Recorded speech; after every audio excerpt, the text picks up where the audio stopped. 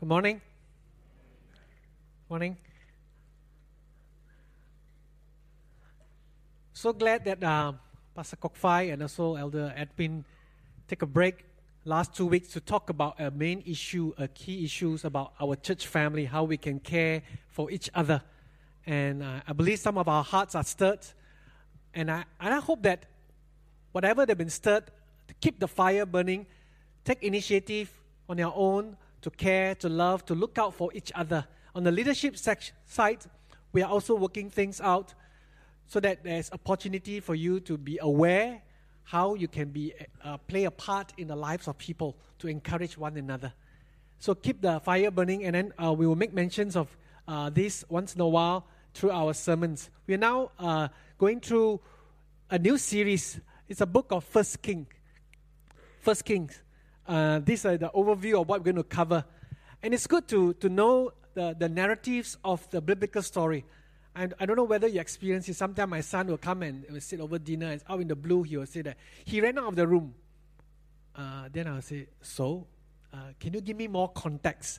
So he will say, he ran out of the room, she cried. Then, can you give me more context? Then after I understand the context, then I begin to appreciate the part of the story. Why is he telling me that he ran out of the room? So today, before I cover the book of, we go to the book of First Kings, it's good for us to know the overall arching story of what God's dealing with His people. Let me give you some background. Next slide. We need to go back again to the book of Genesis, where God promised a man called Abraham. He promised him descendants. They will be numerous, and to the descendants, they will form a nation. And also promised him that he could have a special promised land. A special land will be given to them. That today is called the land of Israel. And then God promised to bless them, and through them be a blessings to all nations. So that's a promise. And then next come Israel, the people of God here. Let's see the journey thus far. Later.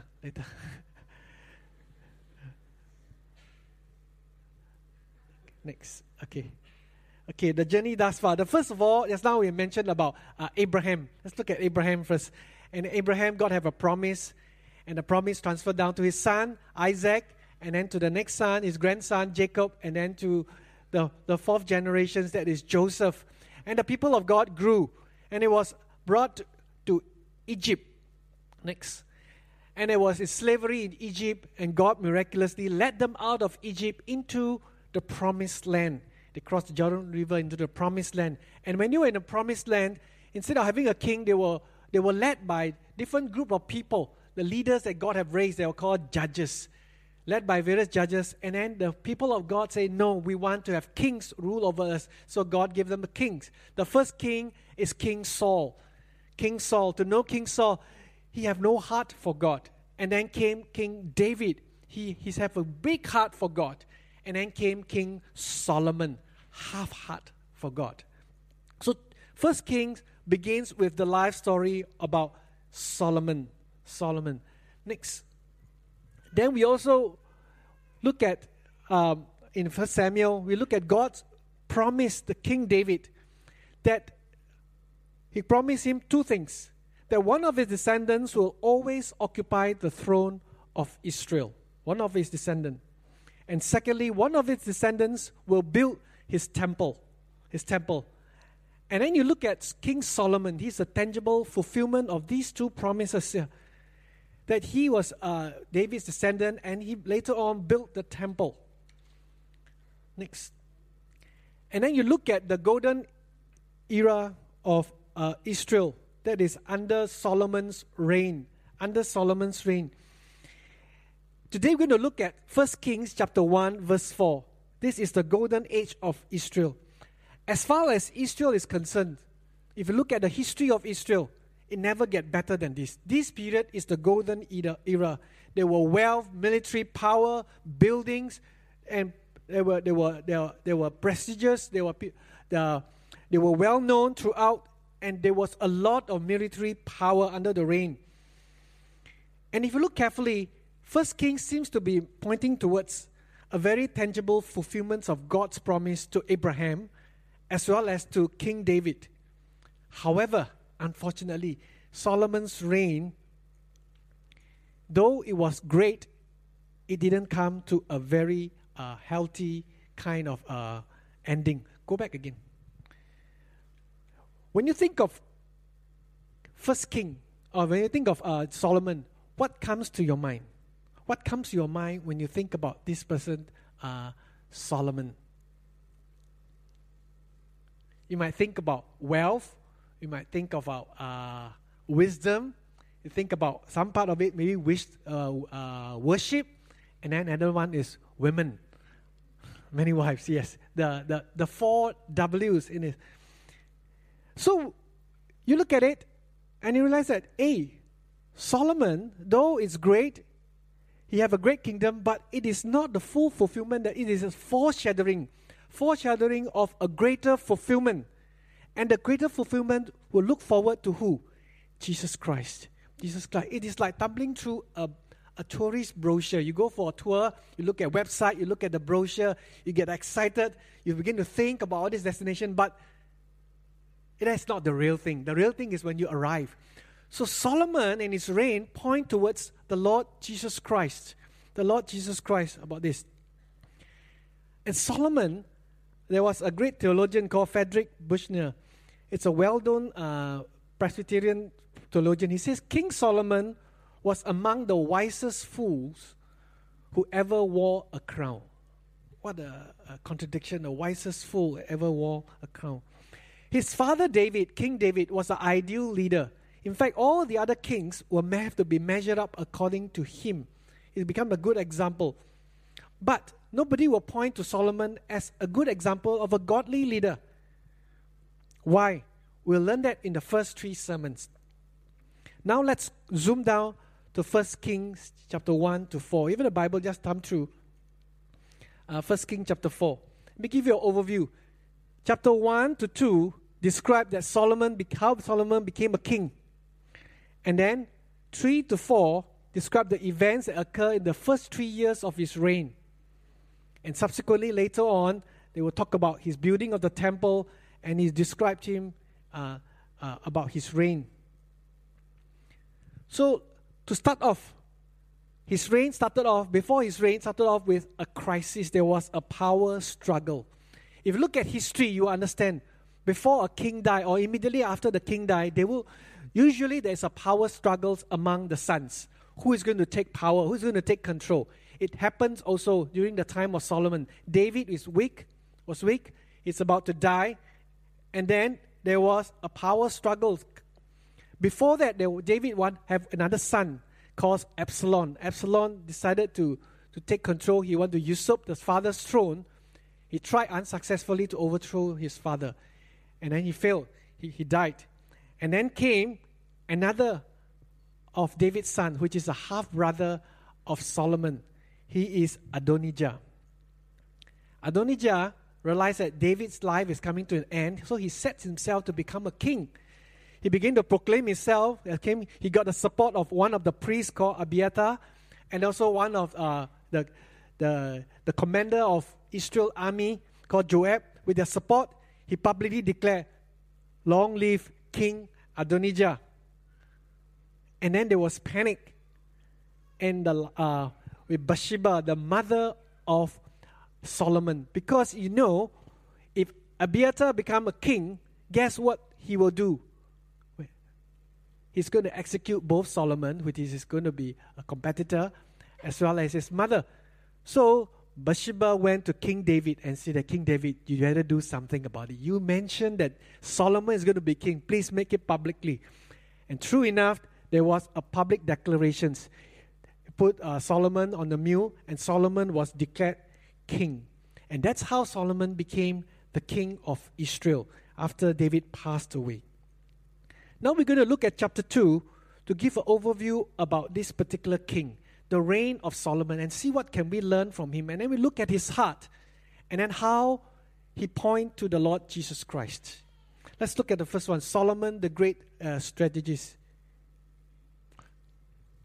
First of all, he dealt with his enemies. True enough, after he became the king, his brother, King Adonijah, Prince Adonijah, tried a second time to usurp the throne. This time he asked for David's last concubine. He said that, can I have David's concubine as my wife? By asking for that, it means that, can I ask for the kingdom? He tried to usurp, and then he was put down unsuccessfully. He was put to death. And then the other person is Abiathar, the high priest who conspired with his brother. He was removed from the priesthood. And then the next person, Joab, the commander of the army. Again, he tried to put down Solomon. He was also executed. And there was a fourth person, Shimei. He was David's accuser. David accused him of usurping the throne from King Saul. All the while, he kept on accused David. And David mentioned about this guy. Be careful about him. And Solomon gave him into a house arrest. And after 3 years, he broke the house arrest. He was also executed. Solomon started off his reign as strategist. He took care of all the enemies. He established his throne. And he became the king. Next, when he became the king, the first thing he do is he wanted to make peace with the nations. He make alliance. Let's look at 1 Kings chapter 3, verse 1. Solomon made an alliance with Pharaoh, the king of Egypt, married his daughter. He brought her to the city of David until he finished building his palace and the temple of the Lord and the wall around Jerusalem. David's name, or Solomon's name in Hebrew, means peace. True enough, he established peace because he wanted to consolidate his power with the neighboring countries. And the way he do that is not by the David's way. David's way is by war. Solomon's way, he do an international diplomacy. How? I marry your daughter. And you look at carefully here, the fact that Egypt sent the daughter over means that Egypt in its political power have fall under the ranking of Israel. Israel was very strong. And then he began to marry not just one, not just two, not just three, not just four, not just five. You know how many? 700. Maybe he makes 700 treaties or he reached 100 already. He got excited. He continue, even though without treaty, he just continue marrying all these wives. And these are the ones that turn his heart away. That's what the Bible says. I will talk a little bit about this. The third sermon will talk more about this. Here you see Solomon having this particular idea in his mind. What is the idea? The ends justifies the means. The ends is what? I want security, I want power in my reignship. So what's the means? I go and marry all these wives. Even though it was stated, king are not supposed to take so many wives. They are not supposed to do that. They're not supposed to marry foreign wives because God already stated in the Bible, this foreign wife is going to turn their hearts away. But he put aside God's word. He looked at the situations. He said, this is what is beneficial for me, and I'm going to do it. Something else seems to be residing in his heart. But look at carefully again at Solomon. He started off well. Next, Solomon the worshipper.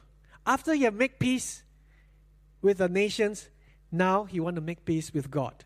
He want to show God. In fact, he started off very well. If you look at chapter 3, verse 3 to 4, it said there, Solomon showed his love for the Lord by walking according to the instruction given to him by his father David, except that he offered sacrifices and burnt incense on high places. The king went to Gibeah to offer sacrifices, for that was the most important high place. And Solomon offered 1,000 burnt offerings on that altar. Solomon started off well, but as I mentioned earlier, something is lurking in his heart that is directing his heart. He went offer sacrifices on high places. What are these high places? You see, before Israel came, they were the Canaanites, the pagan Canaanites. They were living there. They offer their sacrifices on these high places because they believe that the higher you are, the nearer to heaven, the closer you are. So they go to these high places designated, and then they offer all these sacrifices. So Israel, when they come, they also go to these places to offer their sacrifices, even though it was prohibited. But it was so-called overlooked because the temple wasn't built yet. And Shiloh, before that, was destroyed also when the Ark of the Covenant was taken. So it was tolerated. So they went there to offer sacrifices. Unfortunately, later, even after the temple was built, Israel continued to use the high places to offer sacrifices, not to Jehovah, but to other gods. Turn the hearts away. So you see, he is a great strategist, he's a peacemaker, he's a worshipper. And next part, come to the very common, popular story, Solomon the discerner, where he asked for wisdom. At night, after he worshipped the Lord, God appeared to Solomon and gave him a blank check offer. Let's look at what's the offer. At Gibeah, the Lord appeared to Solomon during the night in a dream. And God said, ask for whatever you want me to give you. He said, ask for anything. Anything you want, you ask, I will give it to you. And what did Solomon ask for? Next. Now, Lord, my God, you have made your servant king in place of my father David. I am only a little child and do not know how to carry out my duties. Your servant is here among the people you have chosen, a great people, too numerous to count or number. So give your servant a discerning heart to govern your people, to distinguish between right and wrong. For who is able to govern these great people of yours? He asked for a wise, discerning heart in order to govern God's people. That is a very good request. And God was so impressed that God said, you didn't ask for wealth, you didn't ask for honor, you didn't ask for long life. I'm going to give all these things to you on top of wisdom. On top of wisdom. But take note, what is wisdom? Wisdom is not just knowledge itself. There was a professor, a contemporary of Albert Einstein, Professor Max Born. He was a scientific giant during the 20th century, and also a close friend of Albert Einstein. Before he passed away at the age of 87 in 1970, there was an interview on him, and he said this, I would be happier if we had scientists with less brains and more wisdom. Scientists with less brain and more wisdom. He's saying that he's making a distinction between knowledge, scientific knowledge, and wisdom. These are two different things here. And what is wisdom? Wisdom, on certain part of it, it is one that is skillful in the management of life, skillful in managing human relationship, as well as to understand and cooperate with the basic laws that God has built into His creations. But the foundation of wisdom, Solomon himself said this. You know what is it? The foundation of wisdom is what? The fear of the Lord. The fear, the recognition that God is the author and the end of life. And that to have a meaningful and successful life, one have to focus on God. That's the foundations. And then Solomon have opportunity to exercise his wisdom. If you have the Bible, you can just glance through in chapter 3 onwards. There was opportunity. There was a case that he had to administrate a case. There were two prostitutes who were staying together. Both of them given birth to babies, two babies. And then one night, one of the prostitutes, so-called, he leaned over and then lie over her own baby, and the baby died. And then she swapped with the other live baby, and then the next day, the other mother woke up, realized that her baby was dead, but that's not her baby. So they brought the case before Solomon and said to decide whose baby is it. And guess what Solomon did? Solomon said, let's take the baby, cut it to half, one person, one half. And the first mother whose baby died said that, yes, I will take it. But the second mother said, let the other one have the baby. And Solomon make a ruling. That's the second one is the true mother. He was able to exercise this particular judgment. Why? Because of the wisdom God have given to him. So we see here Solomon the discerner. And then if you continue on in chapter 4, you look at Solomon the ruler. Next. Solomon began to appoint governors, religious leaders to establish the people's worship, and then governors over the 12 district. He asked his governor to collect money for the king's household expenses. Most probably they also collected tax and supervised the security, and later on in the building of the temple. And God blessed them. And let's look at, this is the height of the empire of Israel at that time. Chapter 4, verse 20-21. The people of Judah and Israel were as numerous as the sand on the seashore. They ate, they drank, and they were happy. Solomon ruled over all the kingdoms from the Euphrates River to the land of the Philistines, as far as the border of Egypt. These countries brought tribute and were Solomon's subject all his life. Then there was great things. The nation was famous for its large populations, for its security, for its peace, for its satisfying lifestyle. And later on they were mentioned, people were eating and drinking and making merry. It was a great time. And guess what? Solomon's wisdom was also well known. Next. God gave Solomon wisdom and very great insight, and the breadth of his understanding as measureless as the sand on the seashore. He spoke 3,000 proverbs, and his songs were numbered 1,005. He wrote songs, he wrote proverbs, and he was well. But despite all these successes, Solomon didn't end well.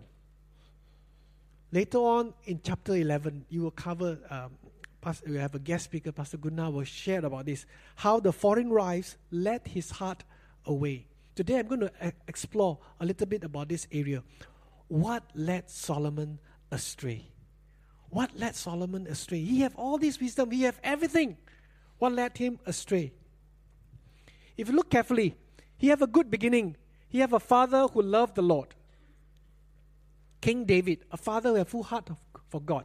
And before King David died, King David even instructed him, follow the Lord. And he did it. He followed the Lord. And God is the one who appointed him as king. And God protected him and made him king. And then he worshipped the Lord. In the night, he dreamed about the Lord, and God appeared to him a dream. Such personal experience. And he asked for wisdom, and God gave him wisdom, and he experienced that wisdom throughout his life. He knew that this wisdom comes from God. He experienced personal experience with God. And then later on, he built the temple for God. And God appeared to him again the second time. How I wish God can appear to me, the Lord Jesus Christ appeared. And God appeared to him twice. Despite all this, he still led astray. Why? I want to explore a few reasons why. The first reason I could speculate, most probably, is the lack of accountability. You look at King David.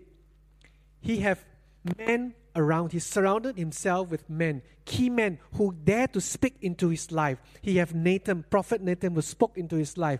And then he have, at the time there was Joab, the commander, the one that was executed earlier, but then before he turned back, he dared to talk to David, dared to confront David, and he had this faithful man who spoke into his life. But if you look at Solomon, there was no mentioning of these key men in his life. Why? Maybe he was too wise. Who dared to talk to this guy? I thought already you sure got a reason to fire back. So no point talking. Because he was a wise man. And that gave me a point for me and also for us to take away. We need men and women around us. We cannot live alone in our church. I want to strike on this because Edwin Chua mentioned about this. We need men and women. We cannot. God has put us into a body. We need each other. We need people who dare to speak into our lives, who can keep us accountable, who can help us. Particularly if you are the smart ones. Okay? No offense to those who are smarter. Some of you think that you are not as smart. But if you are good at arguing your case, good at reasoning, sometimes it's difficult to speak into your lives. I say that from experience. Sometimes my wife will speak into my life. I will reason out certain things, and then, but she knows that that's not right. I may not be able to out-reason you, but does not mean that you are right, because something is wrong there. And therefore, that's something for us, particularly some of us who are more intellectual. We need people who can speak into our lives because we are not alone. You look at here. One probable reason is that there was no one, men and women, to surround. I'm very grateful for the other three men in my life. People, we call ourselves G4. We have Edwin, Jeffrey, as well as Vincent. We meet regularly. But unfortunately, Vincent is going away for a short while to Vietnam. But we meet regularly because these are men, these are friendship that I treasure, because these are opportunity for us to speak to one another. You may not have these people, but it's good to have certain people whom you have given the freedom to speak into your life and for you to speak into their lives. And together, we build one another up. So one reason why probably Solomon was led astray, because the second, he knew all this wisdom. He applied on the nations. He applied on people. Unfortunately, I don't know why. He failed to apply upon himself. He failed to. Maybe he felt that he's too wise for his own wisdom. He failed to apply it on himself. But why? I think maybe something else other than God took his heart away. There were other loves in his life that were greater than God's love and God's care for us. So under these loves that took Solomon's heart away, we need to look at how a person's character is developed. Next slide. How a person's character is developed. A person's character is fixed by small choices we make every day. It is these small choices that we make out every day that ultimately make us into who we are today, our character. Let's look at the wisdom of Solomon himself from Proverbs chapter 4. Do not set foot on the path of the wicked or walk in the way of the evildoers. Avoid it. Do not travel on it, or turn from it, or go on your way. For they cannot rest until they do evil. They are robbed of sleep until they make someone stumble. The first part here talks about do not go into this path. Once you begin to walk on this path, and then guess what? It became a habit. And then the second part, they cannot rest. They are robbed of sleep.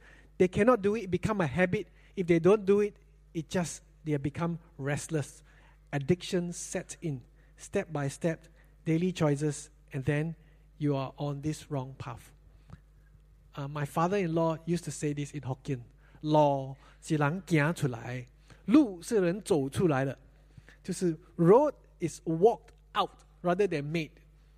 Means if you walk on the path, you see just like here next door, you see a condominium.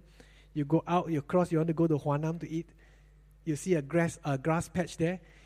But if you walk on the pathway, it's always a bit sengit. Then you go a longer way. Then across, you will see a grass patch. But now I see the grass patch, there was a pathway. People cut through. The road has been walked out. Our character is like that. Slowly, one step, small choices, it become a character. I believe Solomon started off with life well. But he was focusing on what? Focusing on something else. He was focusing on the security about himself, focusing on consolidating his power. And he's going to do it regardless of what God says. The end justifies the mean. So he makes decisions based on that, step by step. In the end, establish his character of one that was turn his heart away. Next slide. Where character comes from. Solomon said this himself. Where? The heart. Above all else, guard your heart. For everything you do flows from it. Everything in your life stems from your heart. Why? Your heart is what you believe that you must have in order to live joyfully. Your heart is what you believe you must have in order to live joyfully. Your heart is where your greatest loves are. And it's the heart that tells you, if I have that, you believe that you will have significance, you have security, you have worth. Whatever your heart determines is your ultimate love, determines how you will make choices in your life. Determine the path you're going to walk, which ultimately become a road, and ultimately the road become your character. What could be Solomon's love? I think most probably started off with power and security. He wanted power and security. Later on, it was the love and acceptance of the women in his life. These are the things that drives him, not God's love, not God. These are the things that drives him. And guess what? He was led astray. Next, how can our hearts be transformed? The little choices that we made fix our character. And therefore, we cannot change our character just by trying harder. St. Augustine said this: the key to change is not acts of will, but the loves of the heart. It's not the acts of the will, not by the act of the will you change, but determine what are the loves of your heart. The problem we have, Augustine is saying that they're disordered loves. Disordered love. And some of these loves are fine, are good things. Security, good. Acceptance, love, these are good things, but they are not in proper priority. The first love of our lives is to recognize that we are created for God. It is God Himself. Solomon's heart's love is not on God. David is. That's why you look at David's choices. He will not do certain things because he knew, no, this is not what God would like me to do. Solomon may have outward expressions of devotions to God. He built the temple. He followed God. He do the right thing. But his heart is elsewhere. How then can we avoid the error of Solomon? By looking for a greater love of our lives. A greater love than what we are created for. By looking to the one that Solomon is pointing to. Who is that one? It's none other than our Lord Jesus Christ. Next. Listen to what the New Testament said. The Queen of the South rise at the judgment with the people of this generation and condemn them. For she came from the ends of the earth to listen to Solomon's wisdom. For something or someone greater than Solomon is here. Who is that someone? The Lord Jesus Christ. Wise people throughout the history say, I point you to the path of wisdom. Jesus say, I am wisdom. I am the path of wisdom. John chapter 1 say, in the beginning was the Word. The Word can also be translated as reason, can also be translated as wisdom. In the beginning was reason and wisdom, and then the Word became flesh. And that's the Lord Jesus Christ.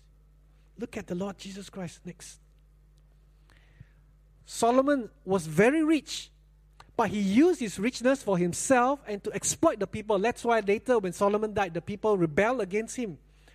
But the Lord Jesus Christ, He laid aside His riches, laid aside His majesty for you and for me.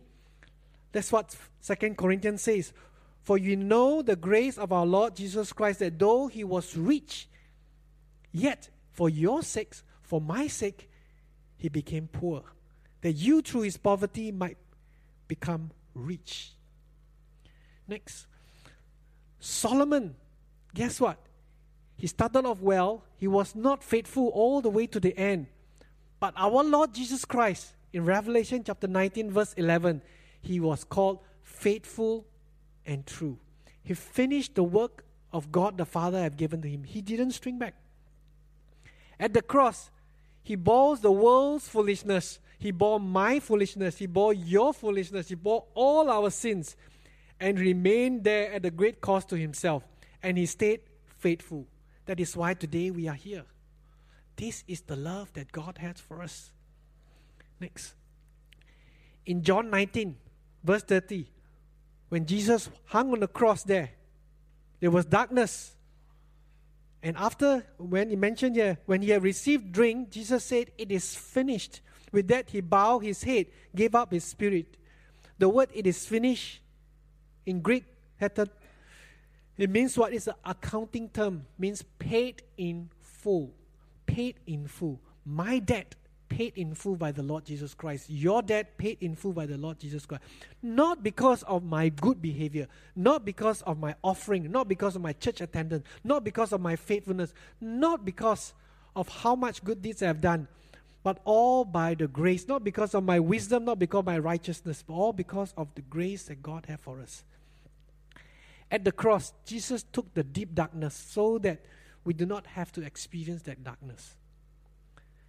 Martin Luther said this: I thought I needed to create righteousness, but then I realized that Jesus is my righteousness. Why? Because He paid the debt. It is finished. It is finished.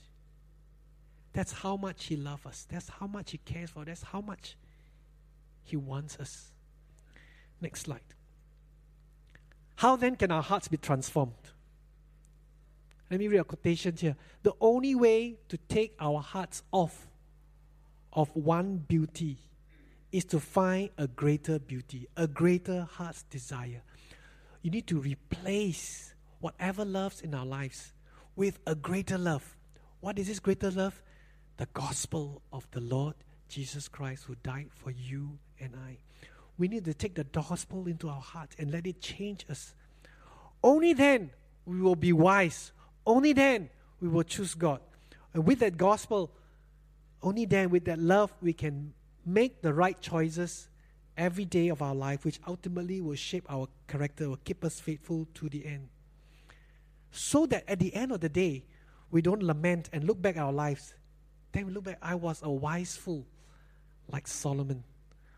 But today we can see, we can be transformed. So today my question for all of us is, are there other loves in your life?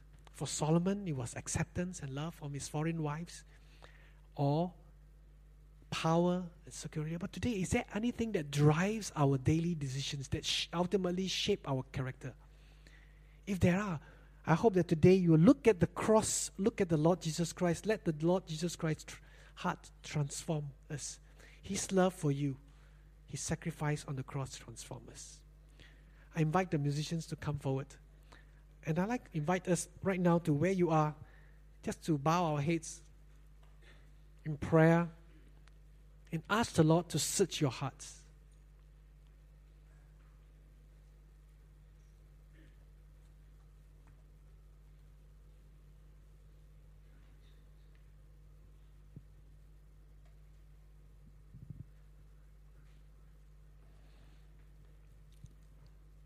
Ask the Lord to search your hearts. Are there other loves in your lives that's driving your decisions each day?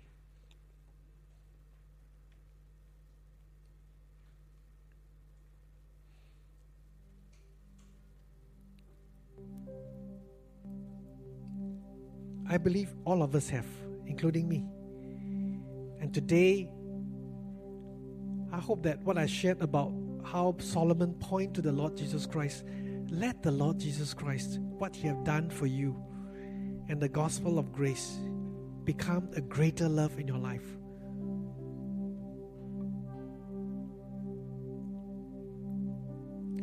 And let His love transform you.